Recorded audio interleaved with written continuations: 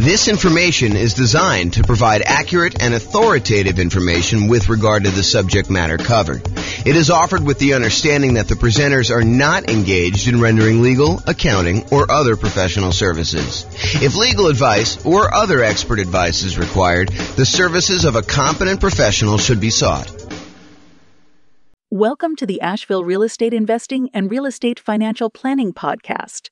Learn all about investing in real estate in Asheville, North Carolina, with a combination of real estate financial planning and modeling with numbers specific to Asheville, plus syndicated, more generalized recordings of live and pre-recorded real estate investing classes, not all of them specific to Asheville. Be sure to stay tuned after the podcast for a message from our sponsors. Well, good morning and welcome, everyone. I am your host, James Orr, and this is a new class in a new series that we're doing on the risks of investing in real estate, the dangers, warning, be careful, all that sort of stuff. So really what we're talking about today is we're going to start with looking at the insurable risks when investing in real estate, the things that we can actually get a third party to take on liability on our behalf in exchange for a little bit of money. And we'll cover some of the other risks we have with real estate in some other classes in this series. But today we're primarily focused in on those insurable risks that we've got. So here's a quote. This is George S. Patton, the famous, I guess he was a general in, I believe it was World War, I don't know if that was 1 or 2. Anyway, he was a famous general. And so here's the quote. It says, "The time to take counsel of your fears is before you make an important battle decision. That's the time to listen to every fear you can imagine.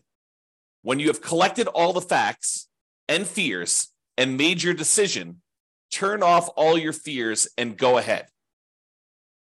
So what I think he's talking about here is, hey, before we go and make a decision in life, real estate investing decision or whatever it is important for us to evaluate all the different things that we are afraid of, all the different fears we have, all the things that can go wrong, all the dangers, all the risks, all the things that could go not our way, that could cause us to lose our investment, could cause us to lose money, could cause us to not achieve our goals, our financial independence goals, or our net worth goals, or whatever it is. The time to evaluate all that is before we make an important decision, before we decide to move forward. That's the time to listen to the fear and to evaluate it all. And then once we've collected all that, then make your decision and turn off all the fears and go ahead. So what are your fears related to investing in real estate? And we're going to go over those in this series of classes. But today, I'm primarily going to focus in on the risks that are insurable, the fears you have about things going wrong with a property that you may not want to be super afraid of because they could be easily covered. They could be easily taken care of by someone else by paying them a little money. I want to talk about this idea of risk, and specifically, I'm going to talk to you about this idea of a risk matrix. So if you imagine for a minute that there are things that can happen in life that happen super frequently, like, you are much more likely to see this, like an issue going on with the tenant paying late. I mean, I think that's a relatively likely sort of thing, right? The tenant paying late. And honestly, the tenant paying late on a severity scale, yeah, it's not ideal, but as long as we have proper reserves, it's really not that severe. It's not like the end of the world. It's not going to, them being late one time is not going to derail us from achieving our goal. So there's a likelihood component, how frequently things happen, and then a severity component, how severe it is, how far of a setback, how large of a dollar amount are we talking about, how large of a dollar amount that's going to impact us. So things that don't happen very frequently and things that are very low severity, low dollar amount sort of things, we consider those to be low risk. In this case, we're going to call that 1. If we're kind of looking at this matrix of likelihood or frequency on the left side and then severity along the top. And then you can see that we multiply these together and we get like a numerical measurement. So a severity of 1 and a likelihood or frequency of 1 gives you a low risk of 1. If the severity increases, but it's still very likely, it might be a kind of risk measurement of 2, because it's a 2 on severity and a likelihood of 1. If something is still, not very likely at all, and it happens here where you have medium 3, then that becomes a severity of 3, where it becomes really expensive for us, but it doesn't happen very often. Then you've got stuff where it's increasingly likely, where this was low likelihood, this was medium likelihood, and this was high likelihood, and you can see how the risk kind of grows there. Really, the danger zone, the highest risk for us, are things that are very likely to happen and very severe when they do. That's risk number 9 here. And so, something that is likely to happen very often and is a high dollar amount, those are the riskiest things for us to think about. So let's talk about insurance now. You could pay money to a third party to take on some risks on your behalf when investing in real estate. These can be risks where they happen infrequently, but can be very expensive when they do happen. For example, your house burning down. Is it possible you could have a house completely burned down? Yes, absolutely 100%. Is it really expensive if you have an entire house burned to the ground? Not just like a small kitchen fire or something like that, but where the whole house burns to the ground and it's a pile of ashes and rubble at the very end. Yeah, it's really expensive to do that. And what if you owed, 80% of what the property was worth when that happened? Not only would you have to pay back the loan on the property, but now you'd also have to rebuild the property if you didn't have insurance. But there are companies, insurance companies, who are willing to accept your payments to protect you in case that unlikely event happens and you have a catastrophic loss, or if you even have a small loss, right? They'll cover small fires, but they'll also cover these large fires.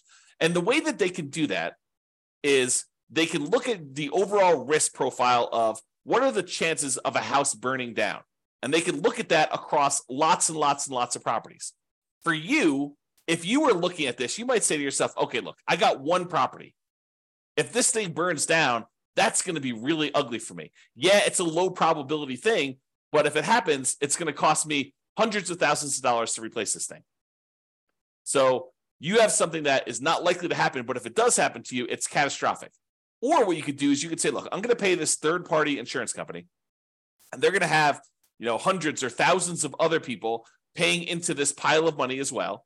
They're going to take off some profit for running the business of the insurance business, to pay the salespeople in order to sell the insurance, to pay people to kind of manage and oversee the administration of the insurance policies, and then to pay, people to process claims and to, in some cases, fight claims if they think that there's fraud going on or questionable activities. So they're going to have all those operating costs that they're going to take out of there. But then they have a pool of money where if one of the hundreds or thousands of people that they're collecting money from have a fire, some unfrequent events, they can take that big pool of money that everyone is paying into, and they could actually pay to have that property replaced. And because each individual's person's chance of having a fire is really, really low, but over 1,000 properties, it is a higher chance that there is going to be a fire on one of those 1,000 properties. They are likely to pay out a bunch of money on that thing. And that's how that works. Okay. So getting back to insurance. So it's not likely to happen if it happens infrequently, but if it does happen, it's really, really ugly, like that fire. But for a small fee, you can pay someone else to aggregate this risk, as we described with the insurance company. So for a relatively small fee, they can insure you against loss and make a profit, because it's not just about them covering your loss. They have to be in business to make money to pay the people that work for the insurance company to do that. Now, if you had a large enough number of properties yourself, you could technically self-insure, right? Or you could self-insure with one property, but it may not be prudent for you to do so. But imagine for a minute that instead of the insurance company collecting premiums from 1,000 different people, because they have 1,000 different properties spread out across a different city or different state or different country, so they have some risk where it's not going to be like, a forest fire where all the houses in a certain area get burned down. It's not like you've got 1,000 units all in one spot. But if you had all your properties geographically diversified, you could choose, instead of paying the premium on 1,000 different properties to an insurance company, you can say, look, the economics now say that for 1,000 different properties I have, I could take the money that I would have paid otherwise to this insurance company. I could set it aside so that when I do have a fire on one of my 1,000 properties, I will have money set aside to be able to do to protect myself and to rebuild the property in case there is a fire. So you could self-insure. Now, I'm ignoring for a moment here that if you get a loan on the property, the lender is going to require that you provide proof of third-party insurance. In most cases, they will not allow you to self-insure. And I'm ignoring that fact. But if you have all these properties free and clear, if you have 1,000 properties free and clear, you could choose to self-insure. You could choose to be the one that sets aside all the money that you would have otherwise been paying for a premium, and then use that when you have fires in your properties or other events. I mean, we're using fire as an example here. Okay. So that is the idea. Instead of doing it and saving the money yourself, which you should be doing even if you decide not to pay a third-party insurance company. It's not like you save all that money. You save some of it. You save some of the profit that you would otherwise be paying the insurance company. But then you have to take on that role. You have to kind of put the money aside, invest the money, have it in a safe, secure spot where it's available. If you have an emergency, you need to manage that oversight. You need to make sure that you take care of estimating the amount you should be setting aside and coordinating all that stuff. So you don't actually get rid of those roles. You would have to provide those yourself if you decide to self-insure. Or you could pay an insurance company and all those roles are taken care of for you by a team of people that are doing this. Okay? There we go. So let's talk about what the insurable risks are. So these are the most common insured risks. We mentioned one already, the risk of fire. So some people are concerned, what happens if I buy a rental property and the house burns down?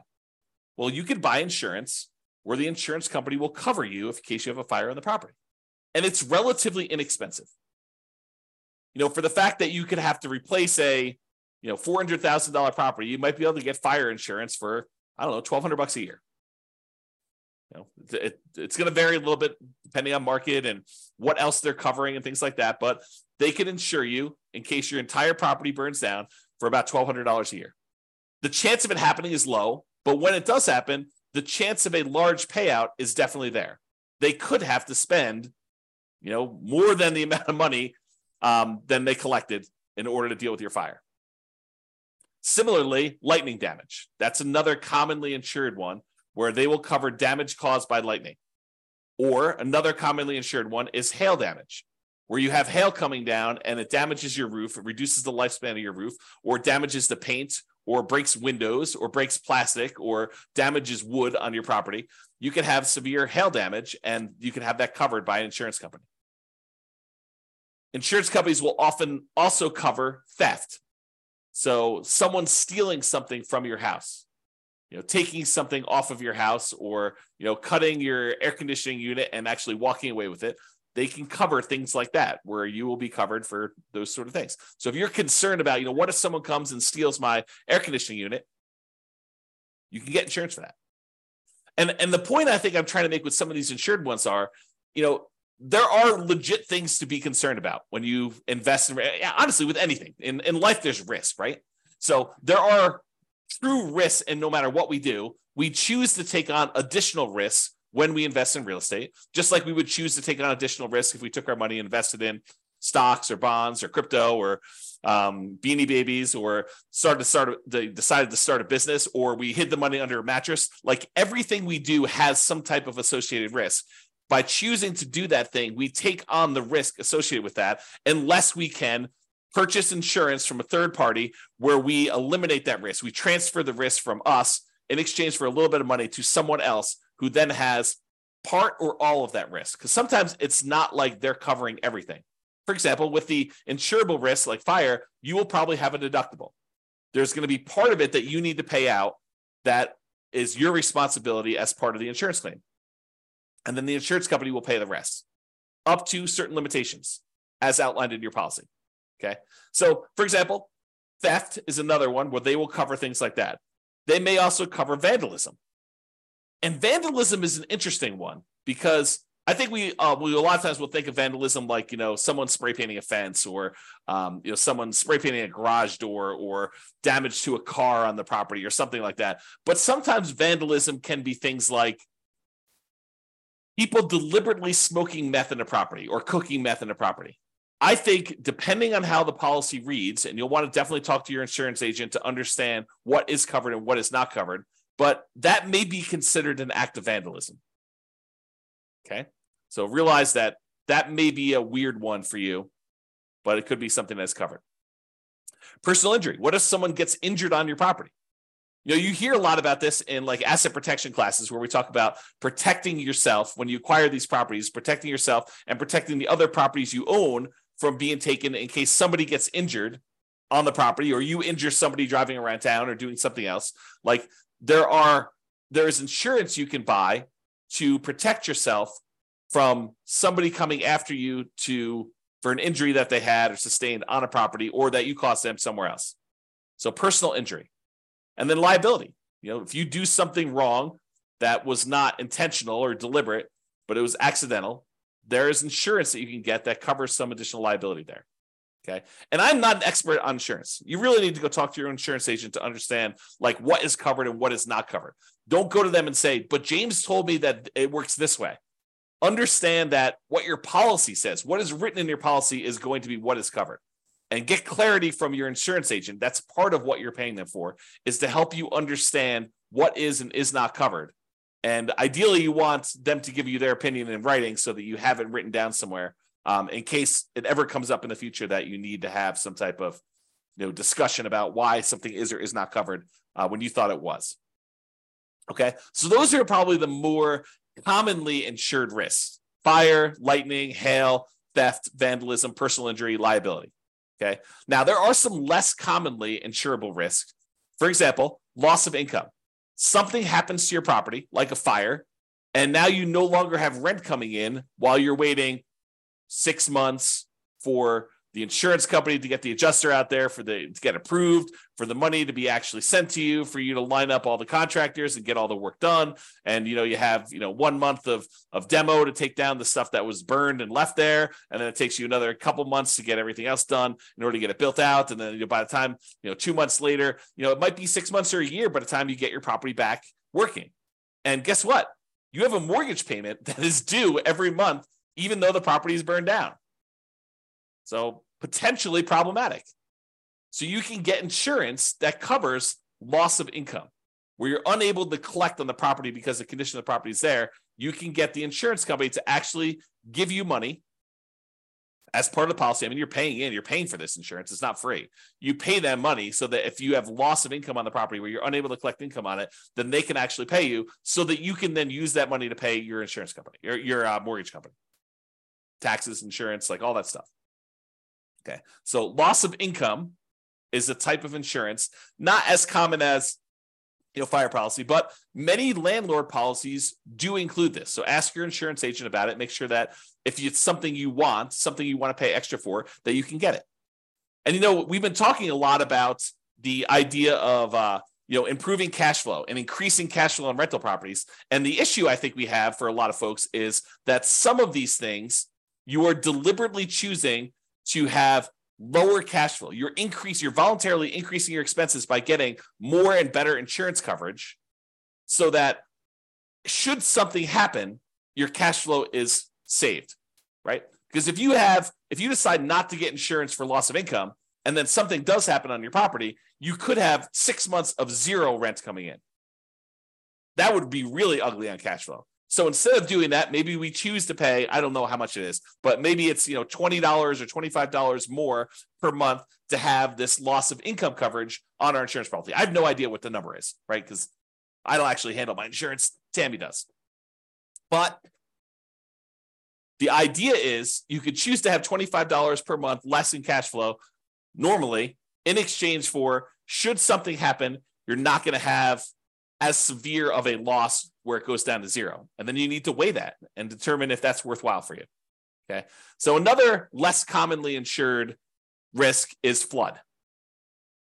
If a property is in a flood zone, the lender will often pull a flood certification to find out if it isn't a flood zone. And if it is, they may require you to have flood insurance in order to protect them in case there is a flood in that particular property. But you can voluntarily choose to get flood insurance as well. It's not that if the lender doesn't require it, I don't need flood insurance. That's not true. Just because your property isn't in a, federally recognized flood zone, I'm using that in quotes, right? Like it shows up on the map as a, 100-year flood zone or 500-year flood zone or whatever the numbers are. Again, talk to your lender if you need to understand the details, because I just understand the general idea. But if you were in a flood zone, the lender may require it, but it doesn't necessarily mean just because you're not in a flood zone that you can't have flooding. There are times when unexpected things happen and you could have flooding in a different area. And flooding is not always defined in a way that you might think. It could be water running horizontally in some form or another. So, imagine you have something happen to a house next door and, it over time kind of like has this major problem. And then there's a massive release of water from that thing, like a pool or something. And then that pool actually floods into your yard and there's horizontally moving water. That could be considered flood. You'd have to read the definition and understand what is covered and what is not covered. It's not necessarily water from a river that is overflowing. So realize you can get that as a separate policy. It is not only when it's required by the lender that you have to get it. You can choose to purchase flood insurance separately. Some other less commonly insured ones, earthquakes. In some markets, that's really important. Where we live, hardly anyone gets any earthquake insurance. Hurricanes or tornadoes. Don't get a lot of hurricanes around here, but in a lot of markets, you get hurricanes. And tornadoes, probably get some tornadoes here, especially on the plains. But you could purchase those as additional insurance. You can get insurance to cover if somebody cooks or smokes meth in your property. And you can test the property for meth before you make your purchase. And you could test it after each tenant moves out. Now, is it practical to do that? What's the cost of a meth test? To get an industrial hygienist in there in order to test to see if there's meth showing up in the property. I don't know.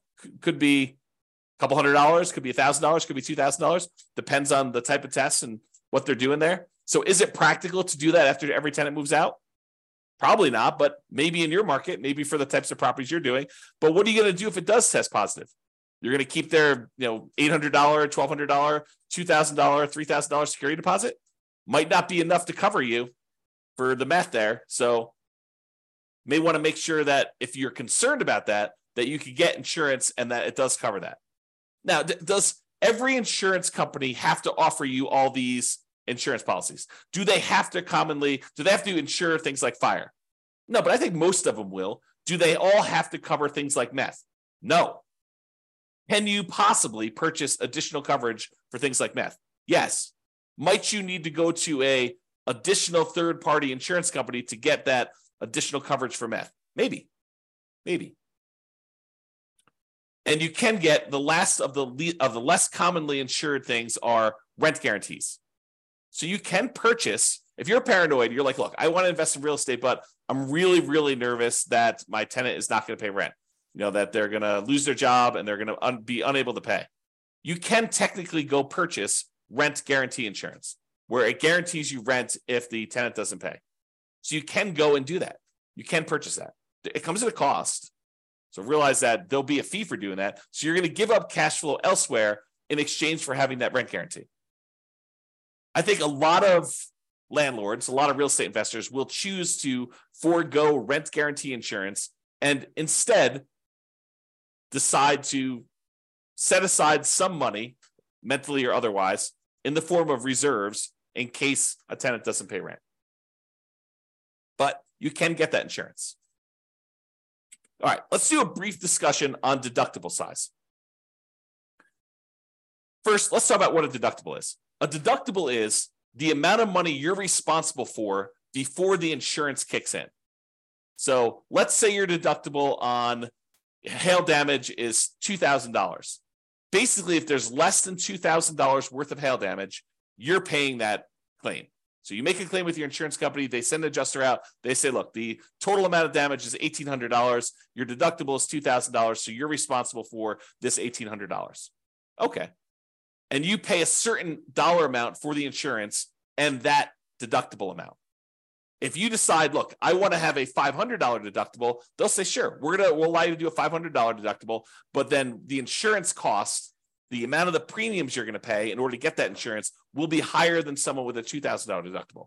Or you could say, look, I want a $10,000 deductible. I will cover everything up to the first 10K, but after that, I want you to come in. Insurance companies say, that sounds great because we're much more likely to see these small amount claims. So if you want to do one where you pay the first $10,000 and then we only cover after that, we will let the premium be much lower. You will have to pay in less in premium in order to do that. So it's this balancing act between how much you willingly have as a deductible versus how much you're paying on premium and how much that's impacting cash flow. And they both impact cash flow, right? Because if you have a small claim, let's say it's that $1,800 worth of hail damage, if you have to pay that $1,800 out because you set your deductible at $2,000, well, now that $1,800 is an expense, so you've reduced your cash flow by that. But maybe in order to reduce your deductible to $1,000, it cost you, $30 a month in order to have that lower deductible with your current insurance coverage. So you choose to have $30 per month, less cash flow, or at some point you might have to pay that $1,800, or that's really the difference. If it went down to $500, be $1,300 difference or whatever it was. Okay. So if your risk tolerance is very, very low, you could choose to keep your insurance deductible very, very low. You could say, look, I don't want any surprises. I want my deductible to be $500. And if something is less than $500, I'll take care of that. But if it's over $500, then I want to make a claim and I want the insurance company to pay for that, anything over the $500 costs. Okay. So then if you have a claim, you need to come out of pocket very little. However, your insurance premium will be much higher, which will impact your cash flow. And if you're making lots of claims, you will have higher premiums and may not have as many choices for insurance companies if they opt not to renew you or decline you for coverage because of the number of claims and the types of claims you're making, right? The insurance company is in the business of making money. And if they find out that you as a person are making a lot more claims than the other people that they're selling policies for, they may choose to say, okay, we're just choosing not to renew you. We're going to not give you coverage anymore because you are a statistical anomaly. We lose money on you. And I think they expect to, have payouts over the aggregate. But if they look at you and they're like, hey, look, this person made 3 times as many claims on one house as the average number of people in our rest of our pool of people, they may choose to say, we just don't want to insure you anymore because we don't want to have that exposure. Okay. So if you're making lots of claims, a lot of times the insurance company says, okay, we're going to charge you higher premiums. And maybe they even say, we're not going to insure you at all anymore. Go find insurance somewhere else. Okay. Now, my personal preference, and you can do whatever you want, my personal preference is to partially self-insure by having a much higher deductible, lower insurance premiums, and paying for the smaller claims out of pocket. So my preference is I want to have higher deductibles.